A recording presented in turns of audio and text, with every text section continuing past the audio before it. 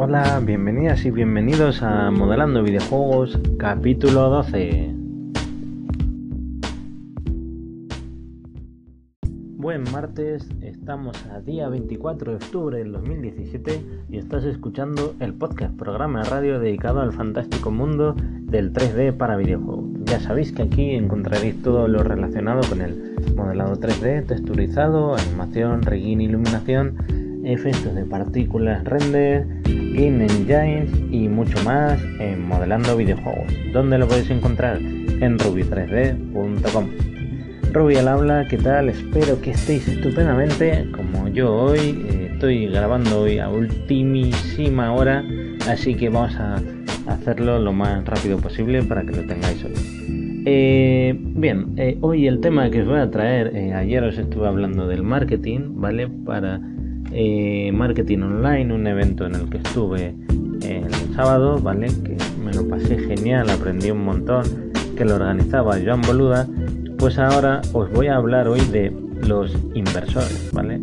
Esos famosos inversores que siempre pensamos que nos van a dar el dinero por la idea o el negocio que tengamos en mente, igual desarrollado, sin desarrollar, o perfeccionado o incluso terminado, ¿vale?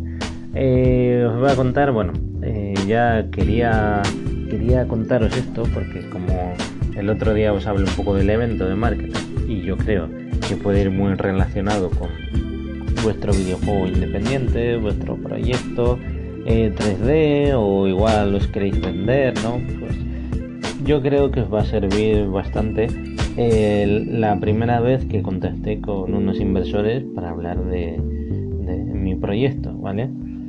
Entonces os voy a comentar las 3 o 4 preguntas que me hicieron y que me dejaron alucinando porque no me esperaba para nada esa pregunta y lo más importante, jamás me las había hecho. Entonces es como que ves la luz y dices, ostras, pues en la vida me la había cuestionado y qué importante es tener las ideas claras antes de venderse, antes de consultar a un inversor y que vas a usar el dinero suyo, que no es tuyo, pero que para él también es suyo. Quiero decir, que para él es muy importante, no es, que me sobra la pasta y mira, pues, en vez de tirarlo por el váter, pues te lo doy a ti.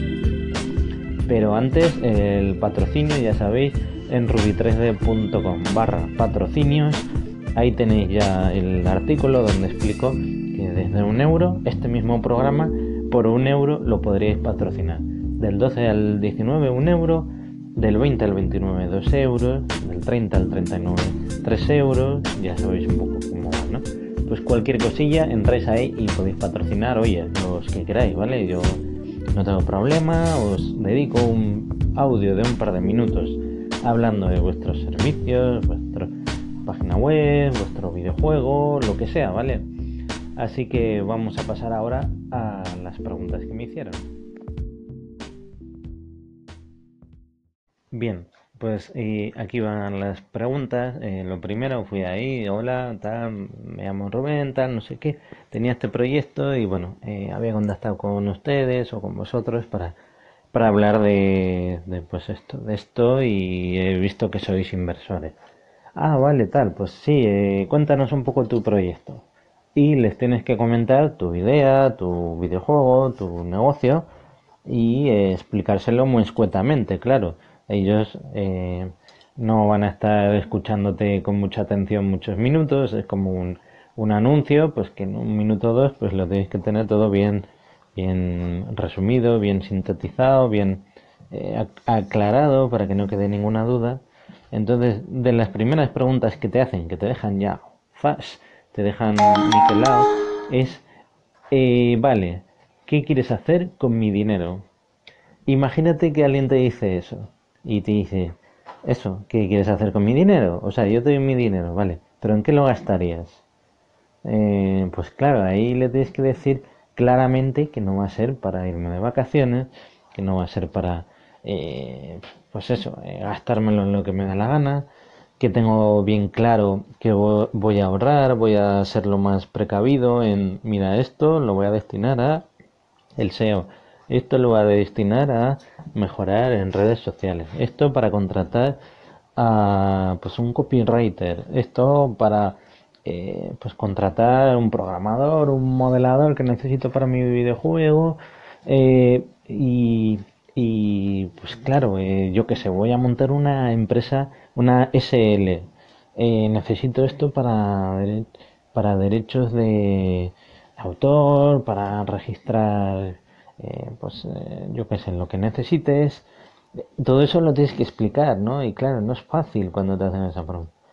Después de esta, la siguiente es, ¿cuánto vale tu idea? Imaginaros, ¿cuánto vale vuestra idea? Pues claro, yo decía, uff, esto es una página web, tal. Pues jamás me lo había pensado, no sé. Y si digo poco, ¿qué quiere decir? Que digan, oh, qué chollo, te lo compramos. Y si te lo compran si dicen que si te lo compran por muy poco precio, dirás, ostras, he dedicado a este proyecto, igual me he enamorado, que es algo que no aconsejan, enamorarte de una idea o de un proyecto, porque si no sale bien, pues no pasa nada, ¿no? Si le dedicas todo el amor y toda la pasión del mundo, ¿qué puede pasar si no triunfas? Que estés peleando a contracorriente por algo que igual está destinado a fracasar o que no va a triunfar. O sea, no hay que darle el 100%. Eh, Otra de las preguntas que te suelen hacer, además de, pues eso, en qué te gastarías o tal, pues es, por ejemplo, ¿qué es lo mejor que tiene tu plataforma o tu idea que no tengan otros? Pues lo mismo. Ahí, ¿qué contestas? ¿Sabes? Y, y luego, ¿cuánto dinero recuperaría yo? Eso tampoco lo calculamos nada, ¿verdad?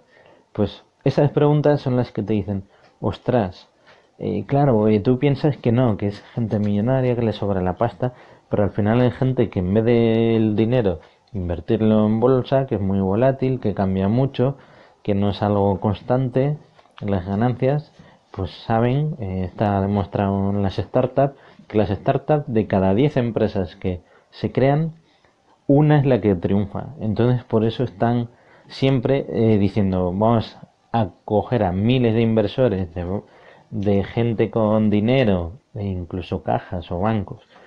No soy experto de eso, ¿vale?